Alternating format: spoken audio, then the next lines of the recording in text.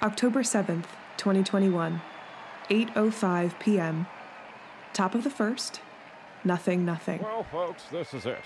The story of the summer is coming to a close here tonight as John Means steps on the mound, and we're about to get underway at the first ever 50-cent beer night. Daryl Mosquito Malsberg of the Upper Deckers steps up to the plate. Means is set, and here comes the first pitch. And Mosquito stings one down the third base line. Franco dives, and it is into left field for a base hit. Malsberg stops at first, and how do you like that, folks? The Upper Deckers have their first hit in a Major League park on the very first pitch they see. Means collects himself now as the one and only Big Joe Bandicoot, that famous Oriole crowd pleaser, and the catcher-manager of the Upper D's, steps into the box. When I think about that night, I try my best to stay in just that first moment. It was incredible. A fantasy I never really knew I had. Stepping up to the plate, facing a major league ace, crowd cheering. For just a moment, it was like time stood still. I couldn't help but smile. Look back at the other rookies and their first at bat. They're clenching up, sweating, nervous. Not me. Go look at the tape of that night. Big Joe Bandicoot is smiling.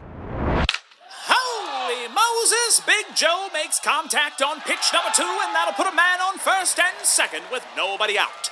Means can't believe his eyes. I tell you, he's circling back to the mound like a lion circles a wildebeest, like a hawk circles a field mouse. Oh, he's got fury in those eyes now, I tell you. I mean to say he's a man on a mission. Don't you agree, Horatio, you sweet-lipped hound? Absolutely, Chip. And would you listen to that crowd? Oh, you can just feel the passion pulsing through these stands tonight, my friends. I know I certainly feel it in this booth. And you know, the World Series, that old fall classic, isn't for another few days, but, I think I'm starting to fall in love with this new classic game right here. Oh, you're not the only one, Horatio. I tell you, this place is packed. Upper Decker fans, O's fans, everybody seems to be a fan of the one and only 50-cent beer night. Man, I tell you, for those first few innings, we were living in a dream. Then the nightmare started.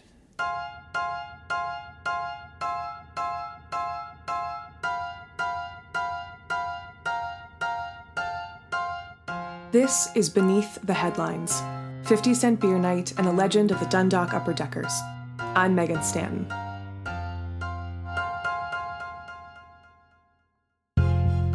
Chapter 4, 50-cent beer night. As the fans filtered into Camden Yards for the highly anticipated, sold-out 50-cent beer night, the stage was already set for the chaos that was about to unfold. In the weeks following Brandon Hyde's viral dugout rant, Upper Decker fandom only grew.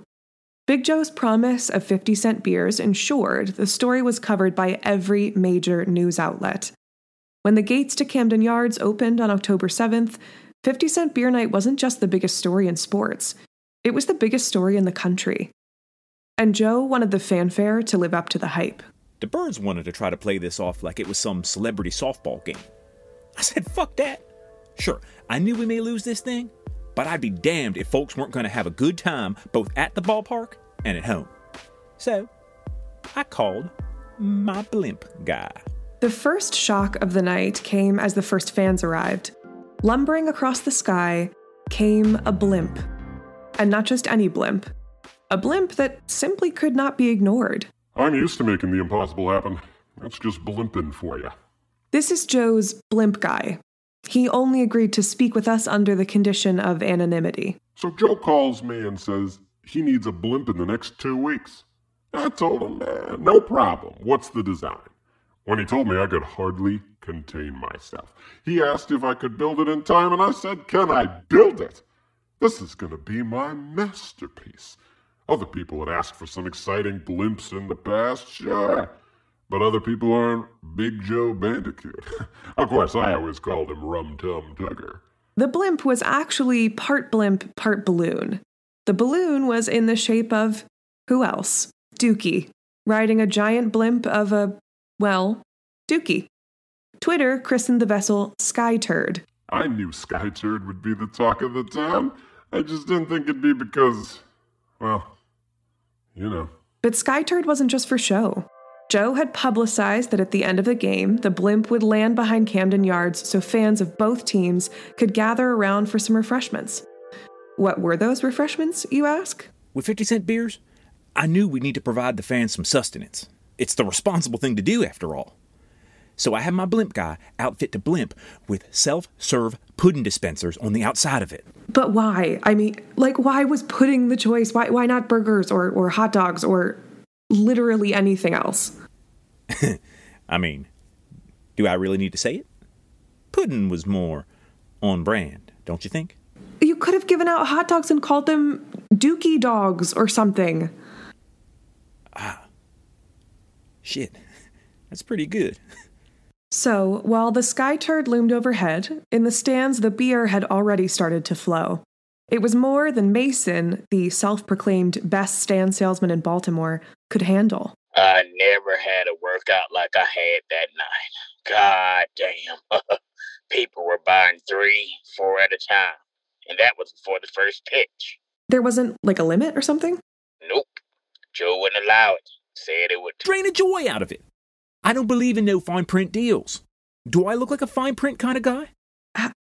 How did you even end up being allowed to provide the booze for the stadium? I don't want to incriminate anyone further, so let's just say I had a few connections on the concession staff.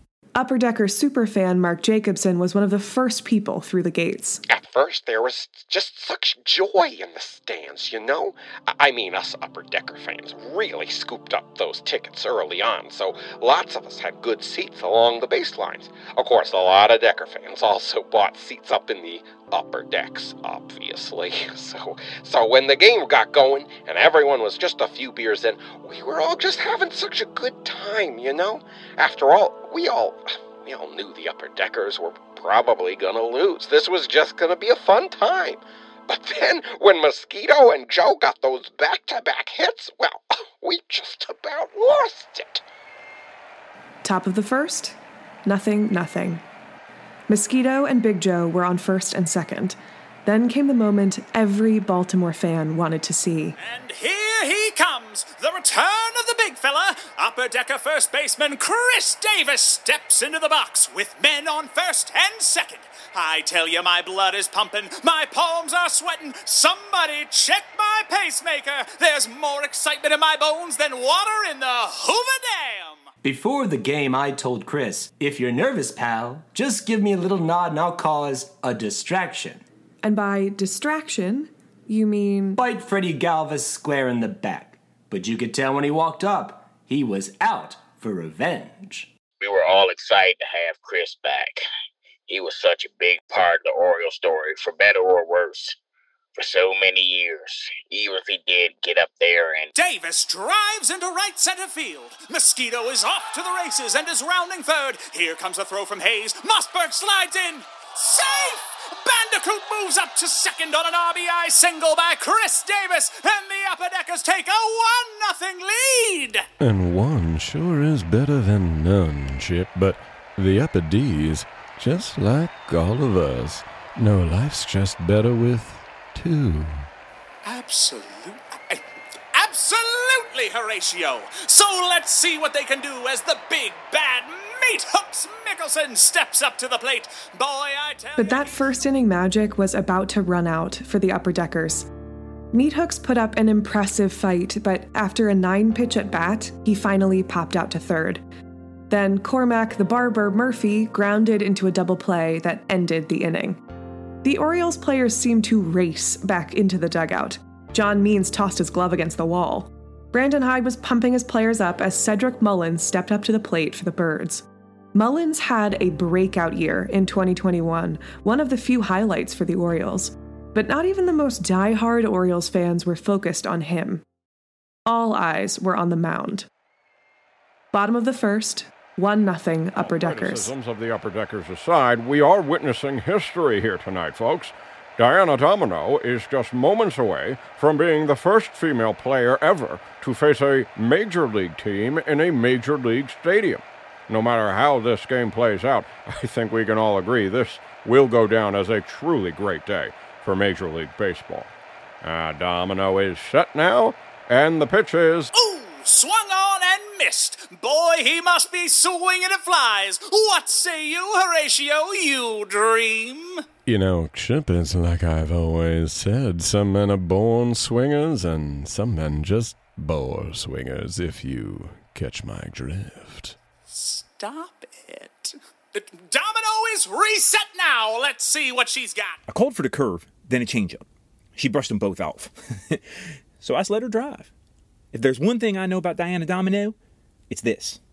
When she's in the zone, just get out of the way.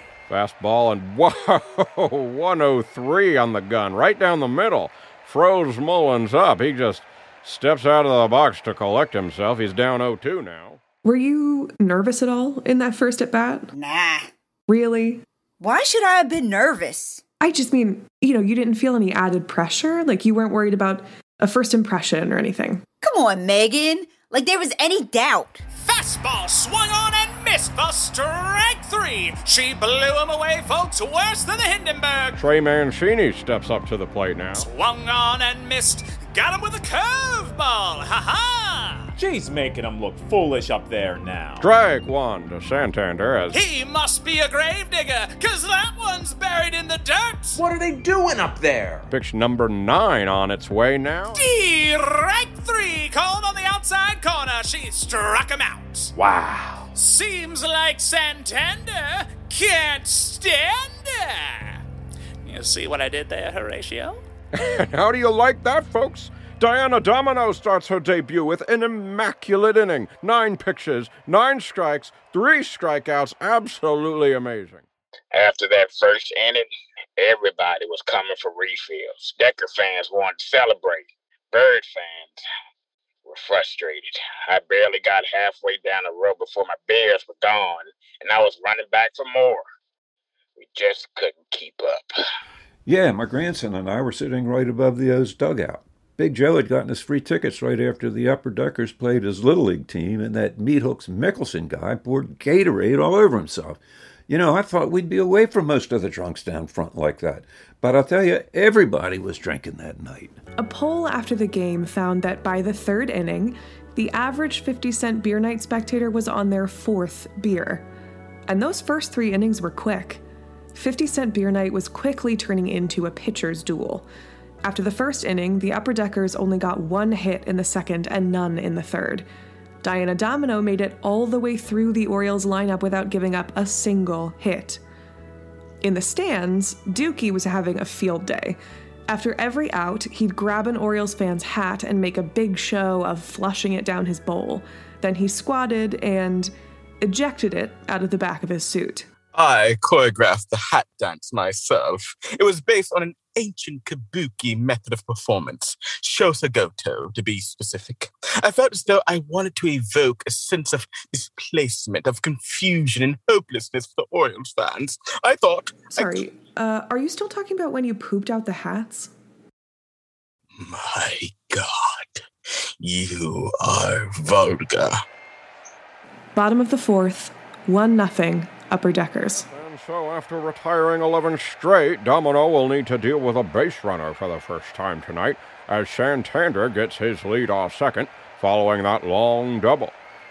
And she resets now for Mountcastle, who's ready for that first pitch, and it is driven to deep left center field. That ball is hit way back there, and it is gone. A 2-run home run for Mountcastle gives the Birds the lead, and we have ourselves a whole new ball game, folks. I knew as soon as it left my hand it was going to be trouble.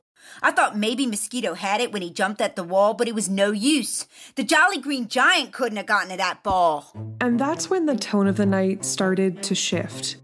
After Mountcastle's home run, the Upper Decker fans sitting in the actual upper decks started to dump their beers down onto fans below, regardless of if they were Oriole or Upper Decker fans. We made some ejections, sure, but it didn't matter too much. It was only the 4th, but everyone was already trashed. Management tried to sober folks up by only sending us out with food in the fourth, but everyone just started getting up and going to concessions. Things were heating up down on the field, too. As Mountcastle rounded the bases, the Oriole bird was celebrating on top of the O's dugout when suddenly he was joined by an unexpected and entirely uninvited guest. Joe's neighbor, Clara St. Clair, had a front row seat. I just thought it was wrong. I don't know if Joe told him to do that or not, but all joking aside, it is just not right for a mascot to invade the other team's dugout like that. How could I possibly told him to get up there? I was behind the dish. We only say, Dookie did his own thing. I always believed in pushing the boundaries of theater. Rules, whether they be written or not, were made to be broken. I don't expect someone like you to understand a trailblazing, creative visionary such as myself, but I believe performance should start a conversation. I have no regrets. After all, it wasn't I, Reginald Alistair Dumas, who stood on that dugout. It was Dookie. I can control his actions no more than a cloud can control the wind. As the bird danced, Dookie raced up behind him and attempted his trademark flushing. Now, mascots often get into little scuffles at baseball games, but the staging is usually obvious. This was different. Dookie was going rogue, and the bird wasn't having it. The two began shoving each other in what came dangerously close to looking like an actual fight. Eventually, Dookie hopped off the dugout and began taunting nearby fans, but the effect was immediate. The fight was shown on the Jumbotron, and the stadium's energy was lifted even higher. Top of the sixth, 2-1 Orioles. 2 out now in the sixth inning as Meat Hooks Mickelson steps up to the plate. Of course, just like in the field, Meat Hooks bats without the use of gloves. We'll see what he can do here in his second at-bat of the night after Means got the better of him back in the first. Means is set, and the pitch is... blasted to left! Oh, there's no doubt about this one, friends. Meat Hooks brings home the bacon with a solo shot to right, and this game is even Steven at 2. I could tell Hyde was getting comfortable after the Birds took the lead. So when Meat Hooks tied it up again, that shit-eating grin of his left in a hurry. And when Domino clocked another 3 Ks in the bottom half, I could tell he was pissed. So can you walk me through what happened in the seventh? You know, when the game started, I gave everyone a little pep talk. I told them, everybody out there thinks this game is going to be a joke. Nobody thinks we're the real deal. Nobody thinks we can play. But we can. Sure, we've been having fun against these little leaguers, but we can play. We have real talent. I said, I've walked into this stadium hundreds, if not thousands of times. But tonight I'm not Big Joe the fan. Tonight, I'm a player on a major league field. Just like all of you. And I really tried to keep it that way, you know? I really did, but... what can I say, Megan? Once a heckler, always a heckler. Top of the seventh, 2-2, 2 out. Pitch on the way, and that's a... oh! Call third strike on poor Bob Smith. Oh, and Big Joe didn't like that one bit, no, sir. He's given the home plate umpire the what for now. Oh, my! Out comes Brandon Hyde to give Big Joe a little talking to. Could this lead to fisticuffs? Dare I say chin music? Joe lost interest in that third strike call. Hyde came out of the dugout and yelled for Big Joe to go back to his. So Joe went over and did what he had done so well at Camden Yards year after year. He gave some feedback. And like the fight that had started it all, this one got heated. And the fans loved it. The stadium was shaking. Everyone was shouting. Everyone was drunk. Seemed like folks were just throwing money at us vendors. The last thing I saw before it all went down was the bird try to break up Joe and Hyde. As Big Joe and Brandon chewed each other out, the bird, just as he had 6 months earlier, tried to keep the peace. Oh, yes, and here comes the bird once again, trying to diffuse a tense conversation between Big Joe Bandicoot and Brandon Hyde. Oh, wait, just 1 second. It seems Dookie of the Upper Deckers is also trying to play mediator now. He comes over to the... I simply thought we could turn a tense situation into a delightful comedy of errors. This is basic mascotting, after all. I assumed the bird was skilled as I am in unarmed stage combat. But he was not. Dookie and the bird began to struggle, enough that Big Joe and Brandon Hyde abandoned their fight and backed out of the way. Dookie broke free by shoving the bird, who tripped over his feet and fell backward. He got up, rushed forward, and punched Dookie square in the bowl. Punched him so hard that Dookie's mask went flying off, exposing a shocked Reginald Alistair Dumas underneath. Exposed! The suspension of disbelief for millions shattered in a moment. Oh, it was not just a punch, it was a beheading. That bird killed Dookie. Okay. I mean, that's a little extreme, don't you think? There is nothing more sacred in this world than the anonymity of the mascot. Do you understand me?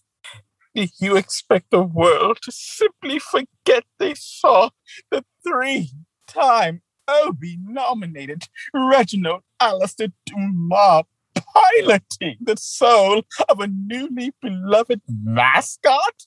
Have you no respect for mascotting? How dare you? I say again, it was no punch, it was a murder. Dookie was gone. Only Reginald remained. That was it. The point of no return. As soon as that head came off, everyone in the stadium lost it.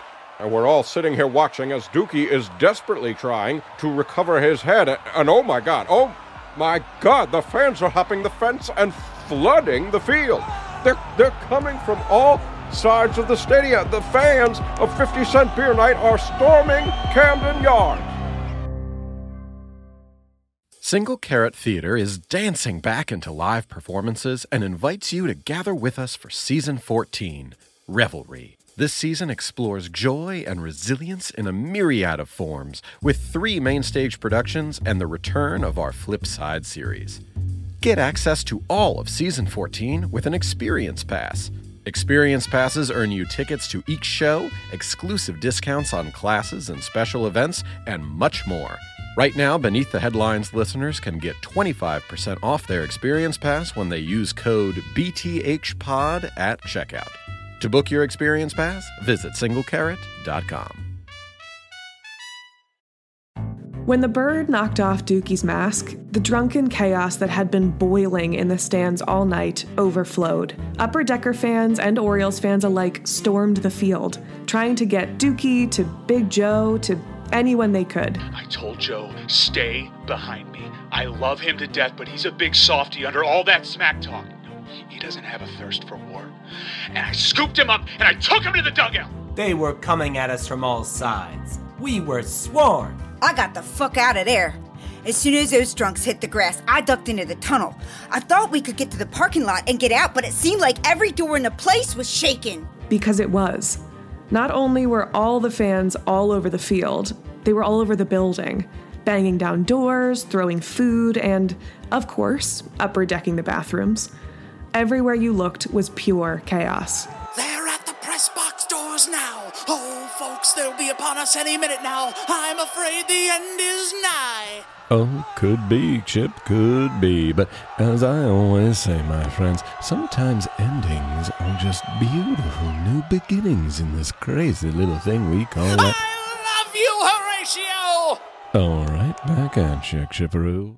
Back on the field, the players planned their escape. The doors to the clubhouse were being kicked in. I ran back to the dugout, and that's where I saw Meat Hooks barking orders. I gave everyone a bet and said, form a wall. We'll push our way out. Some of the Orioles players were mixed in with us. The rest were pinned down in their dugout. And I didn't think they were going to make it.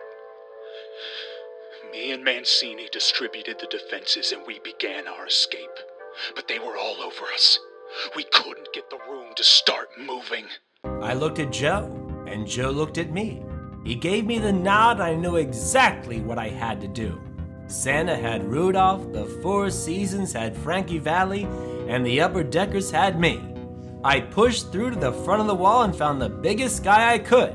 You know, like prison. And I did the only thing I could do. I bit the shit out of him. People started moving in. With the wall of bats, we pushed our way over the field to get to the birds. But the fans started flanking us on all sides. We were surrounded. So I did the only thing I could think of. I mean, I know these fans, you know? They're not violent. They're just drunk. I figured everyone just needed a little sobering up. A quick cold shower and everything would be good as new, you know? So I pulled out my phone and I called my blimp guy. What did you tell him? I told him to drop the pudding. Folks, I cannot tell you the chaos we are witnessing tonight at Camden Yards. The field is... Wait, what's that in the sky? At first, it was just a few drops. In all the chaos, it could have been rain. But then the pudding started streaming down, smacking in thick globs all over the field, stadium, and fans. To be honest, I don't even remember how I got down on the field.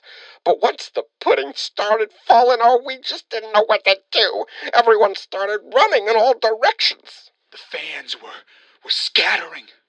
I saw an opening, so we started running towards the O's dugout. And that's when we saw him. On the ground behind second, getting pelted by pudding, was Brandon Hyde. As the fans stormed the field, he had been pinned down before he could make it to the dugout. Now, the pudding kept him from getting up. I saw him floundering there like a fish out of water. So I broke from the pack and went over to him. I asked him if he was all right, and he said he thought he sprained his ankle. What else could I do? Leave him behind? So Big Joe Bandicoot, who had spent a summer trash-talking Brandon Hyde and his team, lifted the Orioles manager over his shoulder and broke for the dugout. A few stragglers tried to stop us, but I pushed them back. We got into the dugout and we all rushed into the tunnel. I saw an old man and a boy in there. So I pushed them in the doors with us. I tell you, I couldn't wait to spend time with my grandson at Camden. But never did I think we'd be ducking for cover in the dugout. Finally, we get into the clubhouse. I sat Hyde down on a bench, and I tried to barricade the path behind us. You could still hear the pudding pelting down on the field. I remember all of us standing there for a moment, not knowing what to do. I heard wailing in the seats. Brandon told me, "You better hide." Outside the stadium, the chocolate rain was running out. Slowly, Sky Turd lumbered away from Camden Yards. I knew the fallout from this was going to be intense, so I pointed the blimp toward the bay. The city watched as the giant blimp slowly made its way out over the Chesapeake. I let it descend once we were out over open water. As soon as we were in the clear, I grabbed an inflatable raft and a parachute and jumped. And I let that beautiful blimp crash into the bay. Back at Camden, the chaos was finally quieting. The fans were running from every exit. No one was trying to get further into the stadium anymore. Everyone just wanted to get out. When we got to the clubhouse, I shed my uniform and went back out into the crowd. Undercover. I made my way over to where the commode was parked and pulled it around to the nearest exit. So with Mosquito as the getaway driver, the Orioles and Upper Deckers boarded the Upper D's famous bus and peeled out of the stadium. Every one of the players escaped the pudding-soaked Camden Yards. Well, almost everyone. Once we got on 83, I knew we were in the clear. I wanted to know what our next move was, and that's when I noticed. I turned to Domino and said, "Hey, where's Joe?" Next time, on the season finale of Beneath the Headlines. It's quite the deal they're offering me. Maybe it's time I come home.